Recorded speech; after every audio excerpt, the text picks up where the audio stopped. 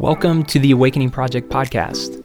We are a community of emerging adults, college students, and pastors who are passionately pursuing an awakening move of God in our generation. Thanks so much for listening in today. Our hope is that God would capture you with His vision for our world and for your life.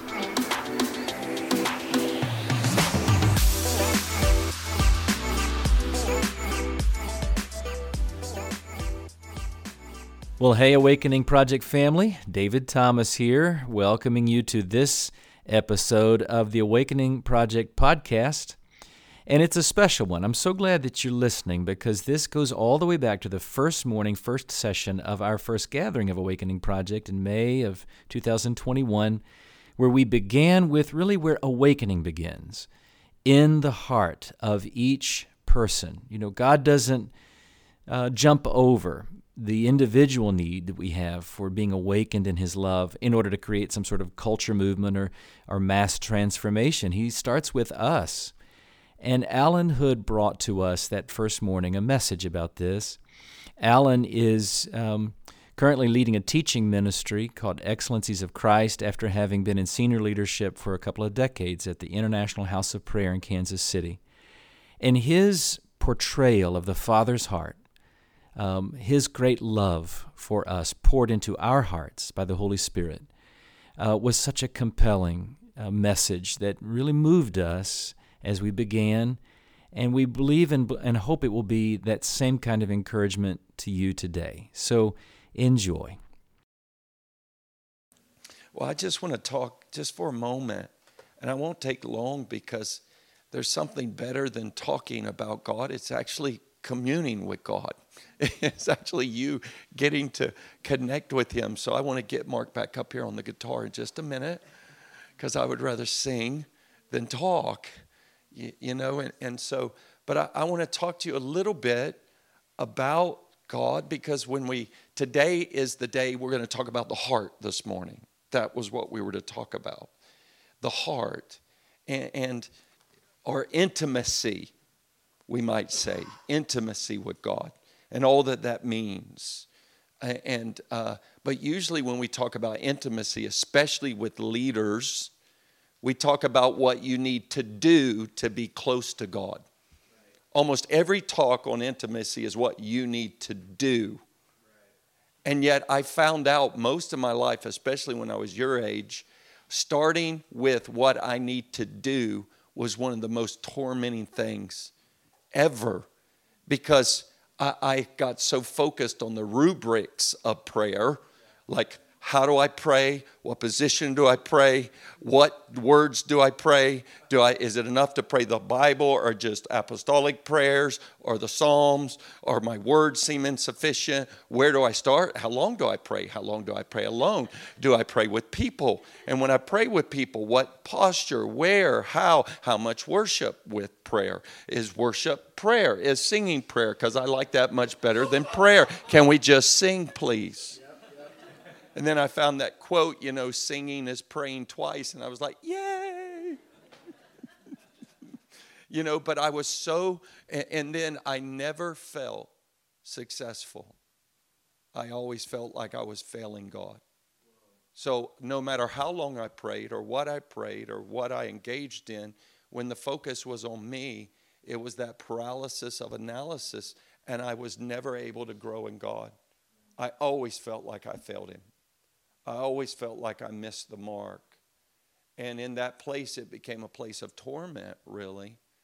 And my heart never settled down to really engage because I started with the wrong question of what should I do.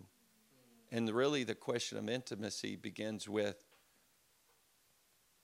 who, not what. Who am I to be intimate with? Who? Long before I ever asked my wife out on a date, I wanted to know who she was before I decided what we were going to do. I wanted to know who. And I want to begin this morning talking about the heart with who. Who? Because I found out, honestly, now it really doesn't matter what I do. I'm with Him. I'm with Him. And it's all sacrament. Because it's me with him. Someone asked me, where did God lead you to go? I go, in this next season, after being at IHOP for 20 years, I asked my wife, where do you want to go? You pick. I picked the last 20-some years. You pick. We're going to be married 30 years in August. You pick. And they said, what was it God's will? I go, I'm there. It's God's will. It really doesn't matter where I go. It's me. I'm the one he loves. It's me. It's wherever. He can tell me anywhere. It's me. It's him. And so I get him no matter where I'm at. So she might as well pick, right? Especially in the grandchildren's season. You know, she should get to be where she wants to be. And I get to be with him and her and all the kids and grandkids. But my point is that we deal with God like he's not a real person, but he's like a stoic energy force. He's like there, but he's not a real person. If Jesus was to be here, he would be the most witty, enjoyable person in the room. Your personality is defined, comes out of who he is. And intimacy began with him, not you. It existed long before you existed as Father, Son, Holy Spirit. You got invited into an eternal love affair called God. Not an energy force. God, a person, warm and genuine and bright and smiling. You're going to be undone one day when you meet Jesus, because he's going to be more of a person than you can ever imagine. And you're going to be undone by it. And he's going to speak little things that only you and him know and that you whispered. And it's going to undo your heart in love. Well, I want to, just for the next couple moments, I want to say that over and over to you, because if there was one thing I wish I'd have known when I was in my 20s, is that he was a person and that I was valuable to him as I was coming to him in all my weakness and in all my greatness, because it's not one or the other. He has I'm the whole package before him. He just got me and he's dealing with it. And that's what family is. You didn't get to pick. You got born into a family and you're stuck with them. You're just stuck, but you're with them. And I'm with him. I'm in his family. This morning, I was thinking of where to start when you talk about who it is we're being intimate with. And you know, it's funny that Mark began it this way, because I am going to begin talking to you this morning by when Jesus, after the Last Supper, he's told them he's going to his death. He's also told them he's going to be betrayed. They're going to abandon him. And Peter's going to deny him. And he gets up from the supper and he's walking from the supper across the Kidron Valley over to the Mount of Olives, to the Garden of Gethsemane. And somewhere as he's walking, he stops. And he lifts his eyes to heaven.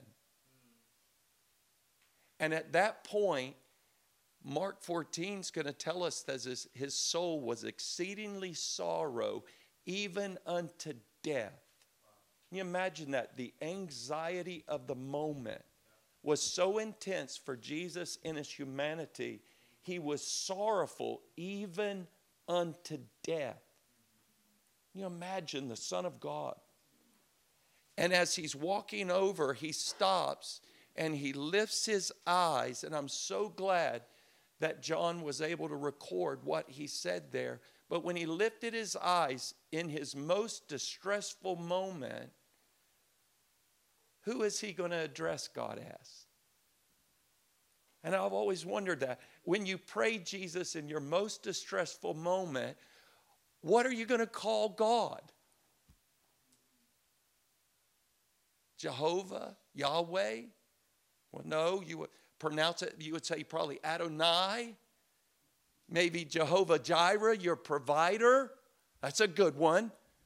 Or maybe El Sabaoth, the Lord of hosts. I mean, if you're going to the cross, you want the Lord of the angels to be on your side, right?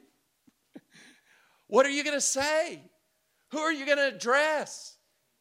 And in that still night, he lifts his eyes to the stars and he says one word: Father. Father. Father. And in that prayer, he's going to say Father 5 times. He's going to go Father. Then he's going to go, Oh Father. Then he's going to go, Holy Father. Then he's going to say Father again. And then he's going to end it with combining them all. Oh righteous Father. And as he's praying, it's like he begins in that moment of distress, Father. And by the time he gets to the end, it's, Oh righteous Father. And he's going to pray one of the most amazing prayers ever prayed, where God the Son talks to God the Father by God the Holy Spirit. I mean, it's as if in that prayer you just walked into the bedroom of the Almighty, where God talks to God by the power of God. And what he says there, you can trust. Let me ask you a question. If you can overhear God talking to God, you can trust what he says there, right? Do you know what he prays there? In John 17:23, Father, just as you love me, you love them. Whew. Now let me ask you a question. How much does the Father love Jesus? How much does he love Jesus? It's a safe answer. It's not a trick. How much does he love him? How much does God the Father love God the Son? To an infinite degree, yes? Can we agree on that? Then how can he pray something so scandalous? That the Father loves me as much as he loves him. See, I know you all believe he loves Jesus. You just don't believe he loves you as much as he loves Jesus. But Jesus lifts his eyes to the Father and lets us overhear him say something so scandalous. Just as you love me, you love them. And then he goes to the Garden of Gethsemane. And you may not know this. We just say it Abba all the time, or Papa. But it's actually in the New Testament, in the Garden of Gethsemane, in his most distressed moment, when he's pouring out his heart and sweat is dropping out like drops of blood, that he says, Abba, Father. That's where he actually says it. He says Father in the Gospel of John 106 times, and 24 times he says, my dad.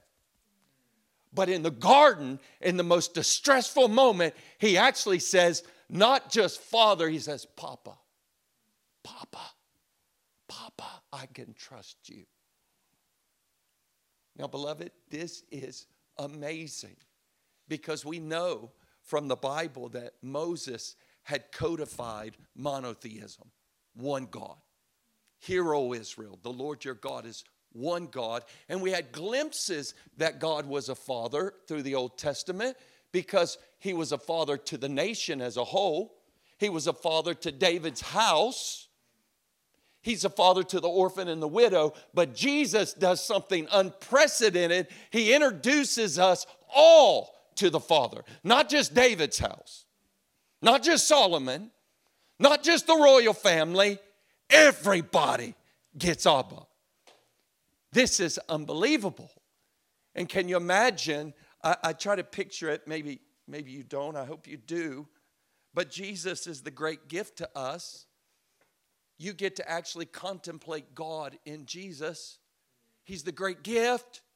When you see Jesus, you see the highest revelation of the Father. And at the same time you see Jesus, you see the highest revelation of a human being reaching to the Father. So that always in him, it's the revelation of the Father to you and you to the Father. Always as the great mediator. God in the flesh, he's the great gift. So that always you can look at Jesus and go, He's just like Abba. And always you can look at Him and go, He's just like me. He's always reminding you what God's like, and He's always reminding the Father what you were made to be like. And so Jesus, can you imagine? He's growing up as a little boy. And who can tell me the first title he uses of God as a 12-year-old? He's a 12-year-old. He knows who he is. He's in the temple. He's blowing their minds, answering the questions. And then his mom's upset because they went on, left him. He didn't go. And they said, "Why? Where are you at?" And he said, "What? Don't you know I'll be about what? My Father's business." My Father's. I want to know this. What was it like for Jesus as a little boy, and when did it click as the Holy Spirit was training him? I mean, can you picture little Jesus as a little boy being trained by the Holy Spirit? Because as a human, his mind had to grow, even as his divine nature's contained in that little 3'3", 7-year-old kid. All that divinity's in there, and yet he's got to grow. Can you imagine the day the Holy Spirit whispered, and he's looking over, and the Holy Spirit whispered as he's staring into the stars, "You made that." I can just picture this little, I don't know how old he was, but I picture this little snot-nosed 6-year-old boy running to James, his little brother. "James, I created the heavens." Or can you imagine the first day the Father let him by the Holy Spirit see angels? Can you imagine the little 7, 8-year-old kid like,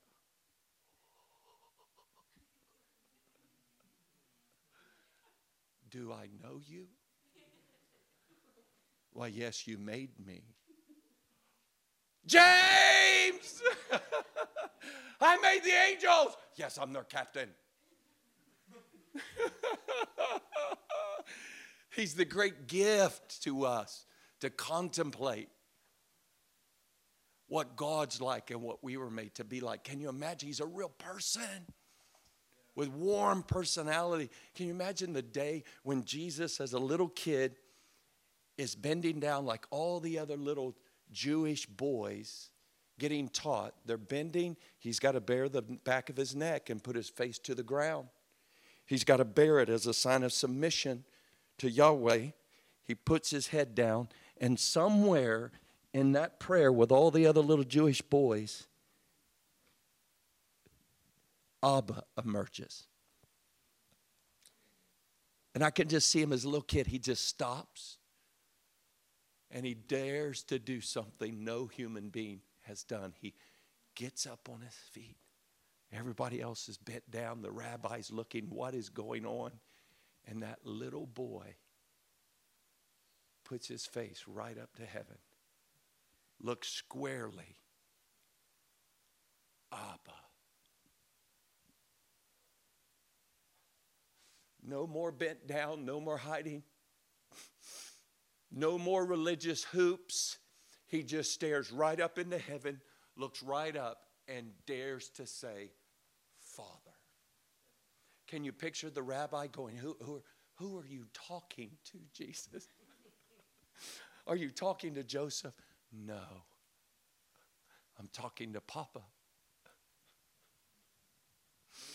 Papa, you mean Adonai? He's the maker of heaven and earth. Yes, he is. But he's clouded in inapproachable light. No man can see him and live. You're right, he is beautiful. You're wrong. I do see him. And for the first time since the fall, a human being has looked right into the face of God with no shame. Right into the face of God without any hindrance in his design.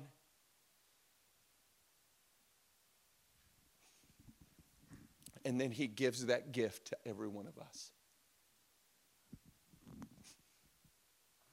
What he experienced by nature and by right, he gives to you by grace. Now you look up with no shame. Not because of your performance, but because of Jesus' desire and the Father's desire to bring you into the fellowship of the Trinity by the cross and resurrection and ascension. Not what you've done. If intimacy would have started with what you did, we would still be on our knees with our faces down in the dirt, with our necks bared, hoping he's not like the Greek pantheon. Hoping he's not mostly mad and mostly sad. Mostly fickle, mostly angry. Trying to pull the levers to get him a little less mad at us. Trying to do the religious thing, marking up the page just right to make him a little less upset.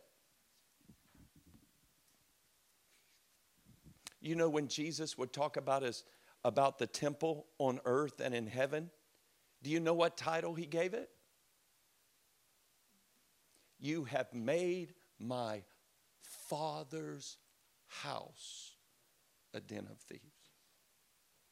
Do you know the place of prayer he calls Father's house? Do you know in John 14, but not only on earth, in heaven, he calls the New Jerusalem. He says, I go to my Father's house to prepare a place for you. Do you know what he calls heaven? You know what Jesus' favorite title for heaven is? Father's house. It's the Father's house. Do you know when Jesus was in his most vulnerable, dependent moment on the cross, what would be the last words he would say? Father, into your hands I commit my spirit. Can you imagine when darkness, I actually like to do this when I'm in those times like Mark described.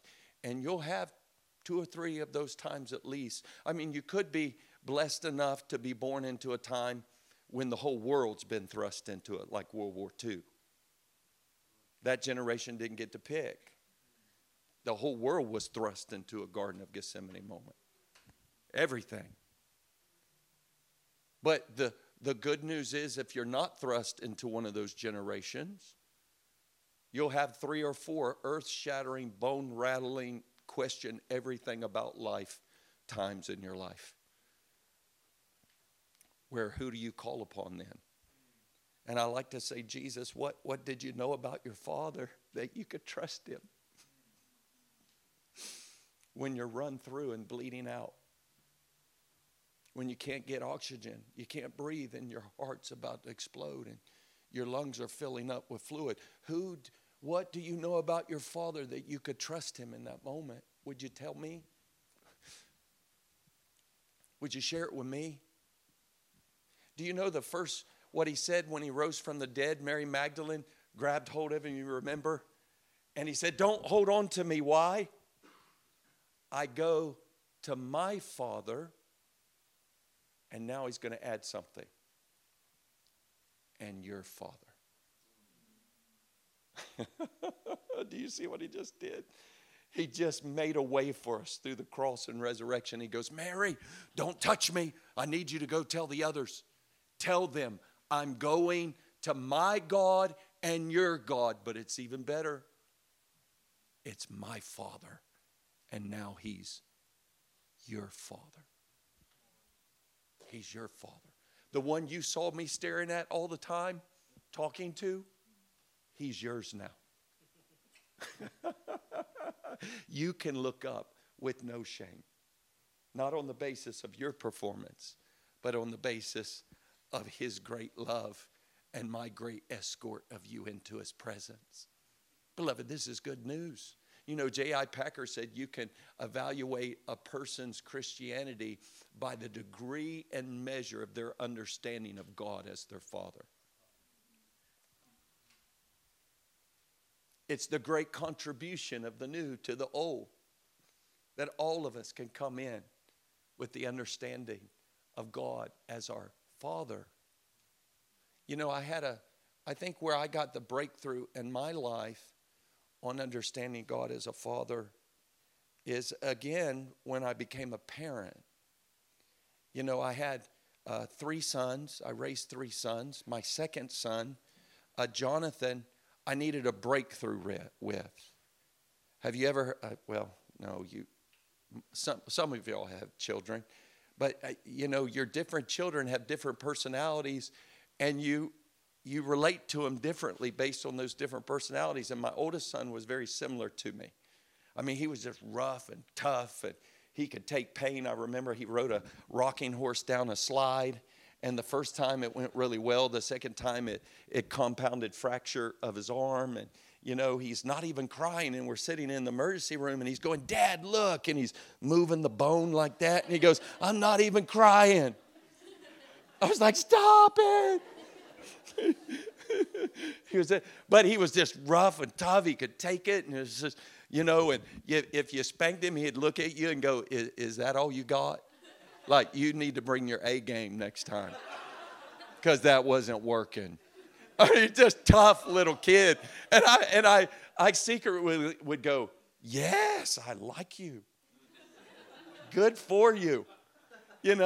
But my second son, I remember I was praying for a, kind of like a cuddly giant. And he came out that way. My second son, Jonathan, who's the biggest of my three boys now and is pretty tough, but he was the tender one.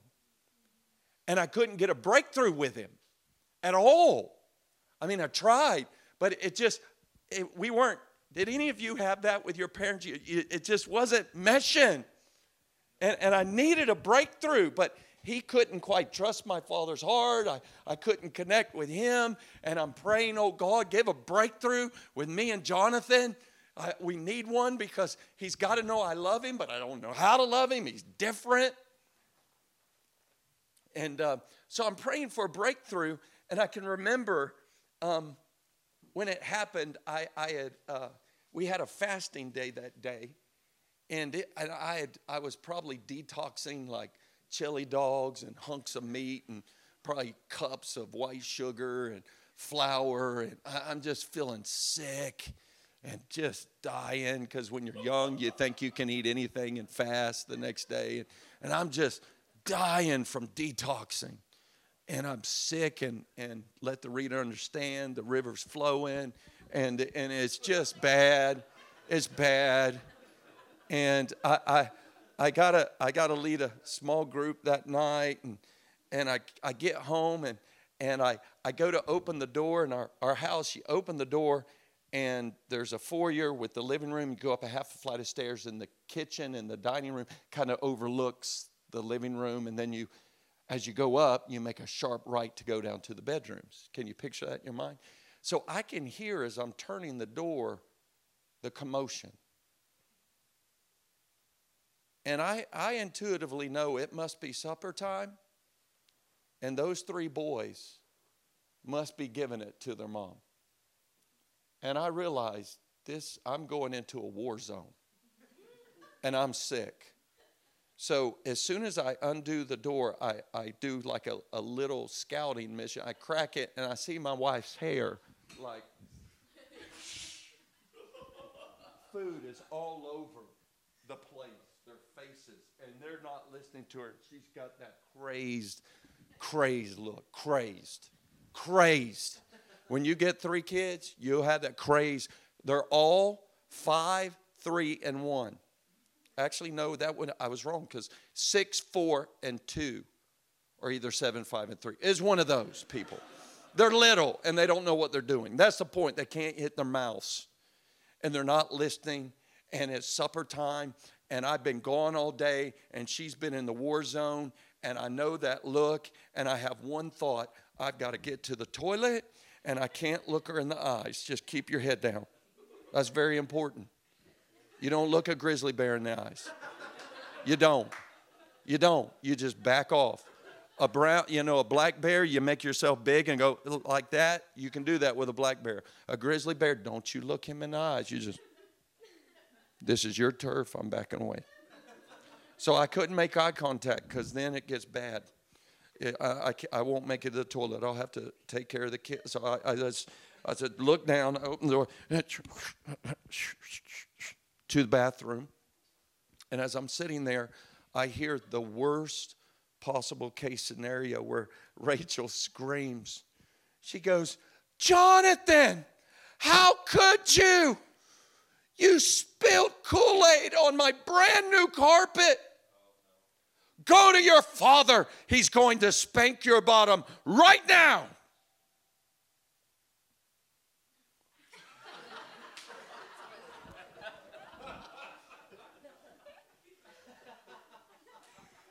And you got to understand, Jonathan, I didn't have the breakthrough. And Jonathan's my tender kid, and you can't discipline him. If you even mention discipline, he just starts shaking and you're like, oh my gosh. You can't do it. He just and I'm like, oh my gosh, this is horrifying. I'm stuck here. And here's the dilemma, guys, single guys, you need to write this down. If that wife has that look on her face and she's been with them kids all day long and she says, go to your father, he's going to do this, I just want to let you know something. Take notes on what I'm about to say. You better come through. You better come through. If you don't come through, you'll hear about that 40 years later at your 50-year wedding anniversary. It's like that time I just needed you. I'm telling you, you better come through. So I have enough wisdom to know I've got to come through. And yet I'm stuck. And Jonathan's going to be doing all this. And yet another reason why I have to come through is I drug my wife around in ministry to parsonage, to parsonage, to parsonage. And beloved, parsonages in them days, y'all probably don't even know what a parsonage is. Y'all formed a union in ministry and got parsonages out. But in my day, parsonages were in, right next to the church where every homeless person would interrupt you every day that you had to help. I'm serious. And then you had no free time. Any person could pop in on you at any moment, and the floor was rotten, and the toilet would almost flow through the crawl space. It was terrible. You had to keep the lights on 24/7 just to keep the roaches at bay. I'm serious. That's how y'all think I'm kidding. But my wife grew up as a pastor's daughter, and that's all she had ever known. And this was the first house that she had ever had. And it was a big deal that the Kool-Aid was in the carpet right where every first person comes in the door, brand new, and it's there. So I've got to come through for multiple reasons. And I'm sitting there, and Jonathan comes in, and I'll never forget, he walks in around the corner. I just go, Jonathan, just go sit on the bed. I'll be there in a minute. So as I'm sitting there, I'm crying out to God. Oh, God. When all of a sudden, I mean it, like a divine light comes down from heaven from the great white throne down to the white throne, and it hits me, and suddenly the divine idea of the win-win solution comes. Jonathan, come here. Jonathan, I got an idea. You see, I've got to come through for your mother. And what you did was really, she's told you 100,000 times not to take the Kool-Aid in the carpet. And you did it. I've got to do what she asked me to do. But here's the deal. If you promise not to fight me, though the belt technically touches your little jeans, you won't feel them touch your jeans. In other words, boop, boop. That's it. You won't feel it, and I can say I followed through. And you won't fight me. And I'm sick as a dog. I can't take it. So everybody wins, right? I mean, guys, that's pretty good. Pretty good, win-win. The girls are looking at me like that ain't cutting it. You didn't follow through on her intent, but trust me. And so so he doesn't know what to think because his little 6-year-old mind can't do like complex ethical decisions. He just is like, I just go, trust me, this is going to work out for you. Go sit on the bed. So he goes and sits on the bed, and And I get in there minutes later, and I go, remember, Jonathan? I go, you said we had a deal. Though the belt technically touches you, it doesn't touch you hard enough where you even feel it. On one condition, you don't fight me. Okay? Because I can't handle this right now. I'm really sick. And he goes, he said yes, but he didn't believe yes. So I sat down and I bent him over, and all of a sudden, as I'm there, I can see it. It begins the tremors from his right foot going up his right leg. And all of a sudden, he just starts shouting. I'm like, oh my gosh, I've never actually spanked you in your life, because you just shiver and fall down every time. And he's just, and he takes both hands and he grabs his cheek and he goes, Dad, have mercy. I'm not exaggerating. He grabbed his cheeks and went, mercy. Now, the reason why this is so important is that I'd always extended many times when my sons, usually I would save it when they would do something really bad. I would say, I would ask them, what do you think I should do as your dad? And it's so funny how the human psyche works. When you feel guilty and you know you're guilty, you go overboard. They never say, just let me off, Dad, and give me money. They always go, take away my toys for a year, and I'll never leave the room again, and maybe get married at 40. And I mean, they just go, oh, it's like funny how our guilty psyches are. You know, they would give, and then I would go, you know what? You probably don't deserve all that, but you do deserve something. But I want to tell you a story, and I would tell them about Jesus at the cross, and how when I was guilty, he bore my guilt and my sin. And so therefore, I'm going to give mercy to you today. And we'd go out and get ice cream and come back. And but I would always introduce it to them. I never had them dare to ask me. I brought it up them. And so when he grabbed his little cheeks and screamed, mercy, I knew I was in a divine moment for my son, because could he depend upon the Father's love for mercy when he asked? When he got to dictate the engagement. And so at that moment I stopped and I realized, okay, I'm in a divine moment. And I don't know how I stumbled into this, but I said, Jonathan, I will, but on two conditions. Are you really sorry?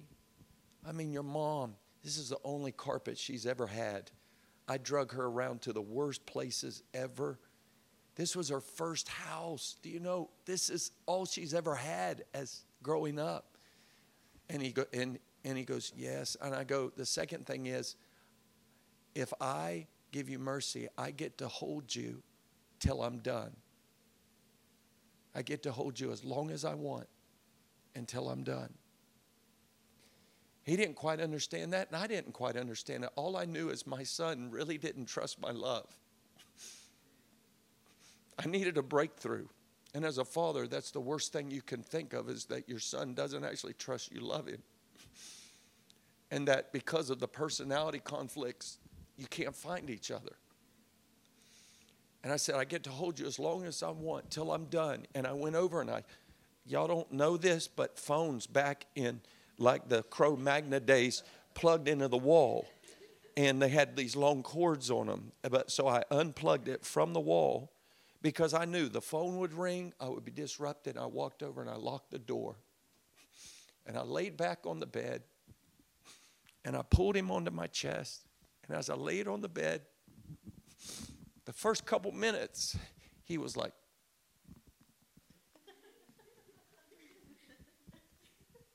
he just was squirmy. He couldn't take, he was like, and I go, no, you said till I'm done. Till I'm done. And then about 5 minutes or 10 minutes, I don't know, it honestly seemed like hours and hours. It was probably only 30 to 40 minutes in reality. But at some point, I'll never forget, he went from this till he just gave way.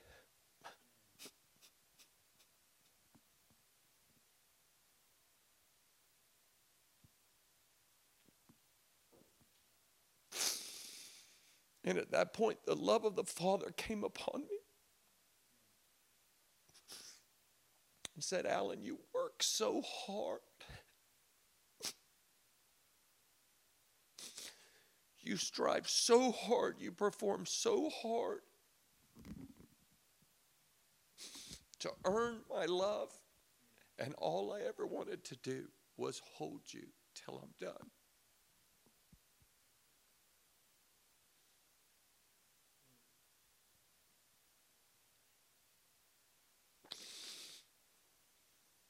And I realized in my distorted psyche, I had withheld from my Father the one thing he wanted, which was my trust in his love.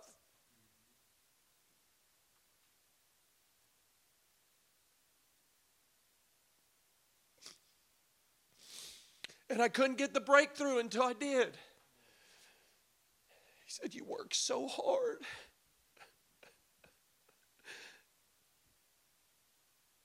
I fear we work so hard to get in a room we're already in. And the one thing that's working for us is his love.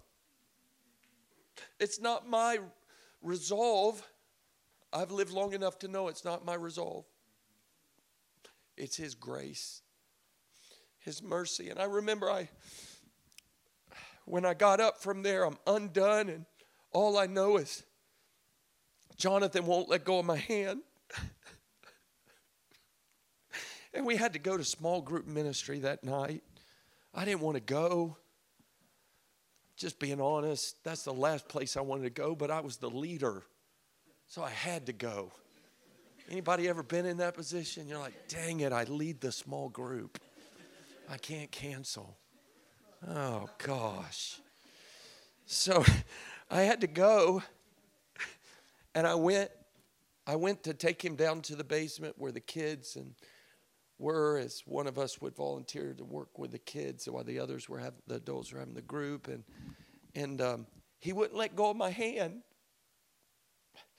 And all night for several hours, he just sat there by me with the adults. He just held my hand. And then about 2 weeks later, he came up and goes, Dad, would you do that hold me thing again? I think God did it through him more for me than for him.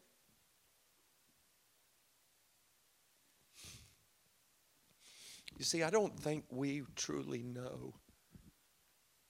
I don't know if you've truly rested in the finished work of Jesus.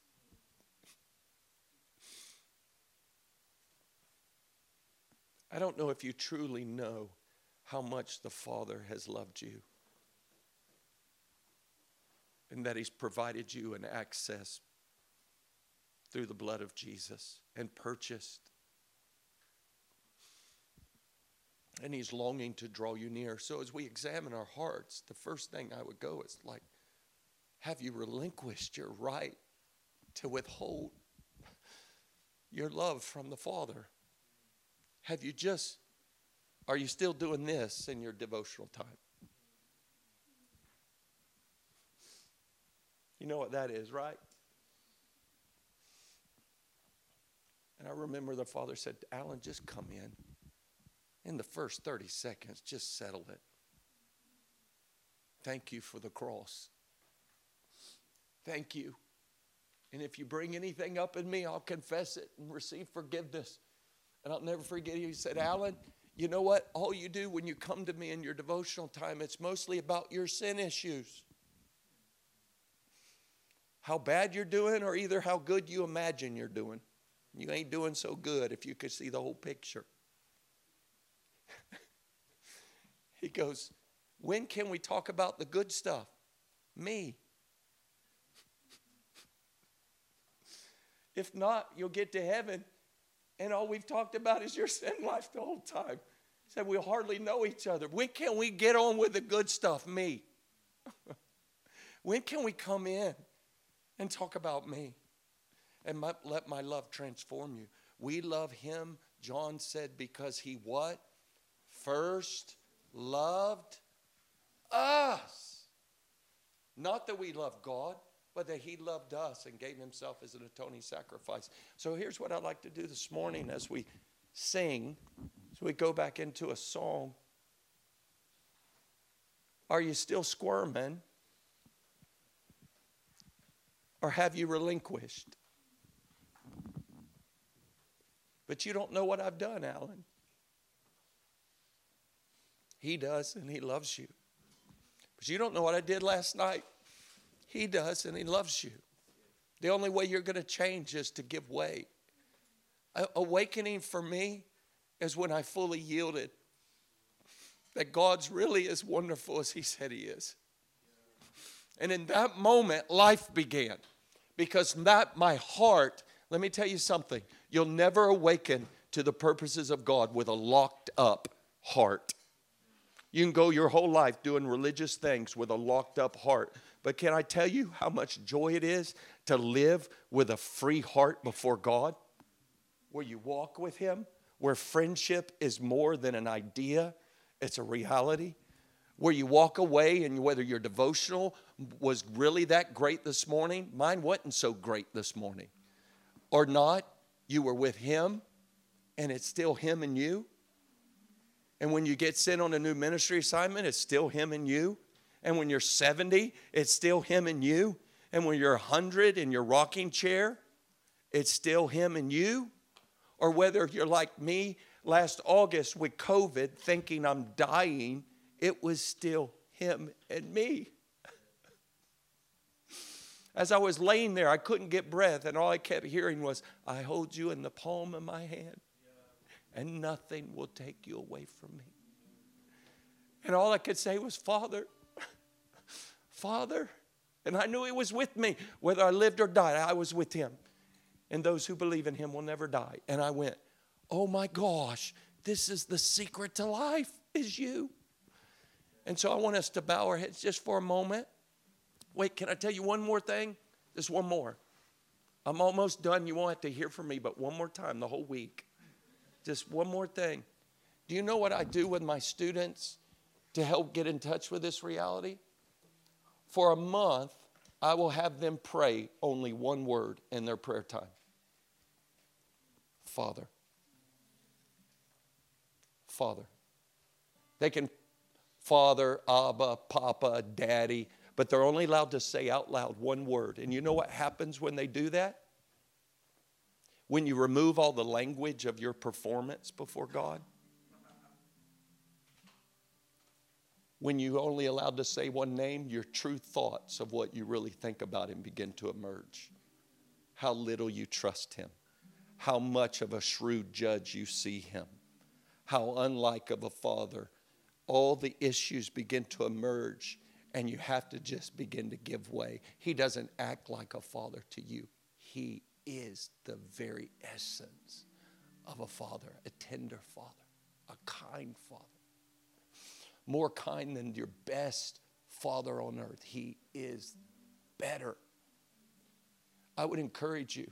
And then if you really want to do something, just practice. Instead of closing your eyes, just lift your eyes to heaven. Look him right in his beautiful countenance and just whisper, Father. And try this. A couple days into it, walk up to somebody. He's my Father. He's my Father. So, Father, in the name of Jesus, you pour out your love into our hearts by the Holy Spirit, not by our performance, but because of your sheer grace. And I ask for us today, God, that you would awaken us to how great the Father's love for us, how unending this beautiful treasure of your heart. Oh, beloved, the only good thing about Christianity is him.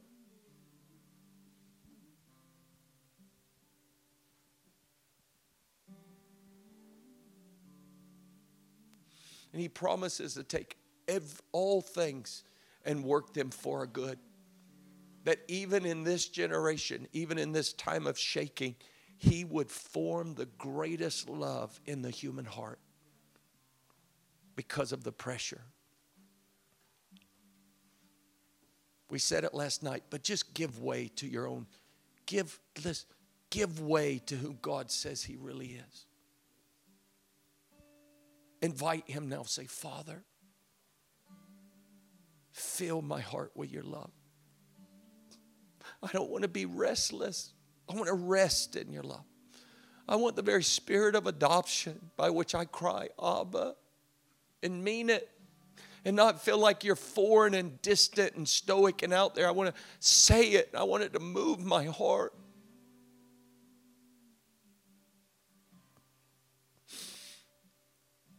Here I am, Father. Fill me with your love. Just talk to him now. Father, fill me with your love. Hold me till I'm done. Love me into holiness. Hold me as your beloved into righteousness. Let grace do its good work. Tell me I'm yours. I really blew it yesterday, last night. This week has been a hard year.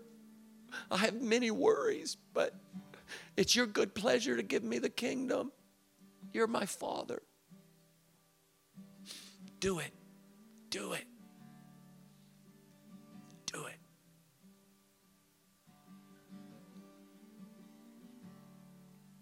Beloved, and there's good news. The love of the Father poured into your heart isn't dependent on your experience of an earthly father. The Holy Spirit pours it out. So ask him right now. Say, pour out your love into my heart. Ask him, pour out your love. Fill me. How deep the Father's love for us.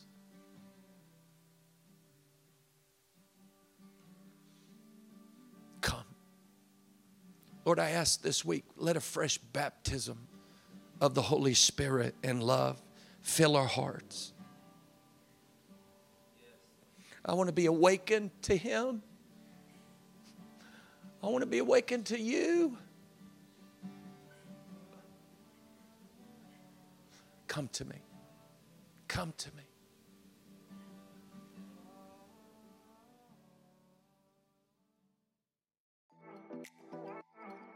Thanks for listening to the Awakening Project podcast. We're an ever-growing community of people excited about the next move of God in our generation. If you have any friends who fit this description, feel free to pass along the conversation to them. We would love to invite them into this community. Thanks so much, and see you next time.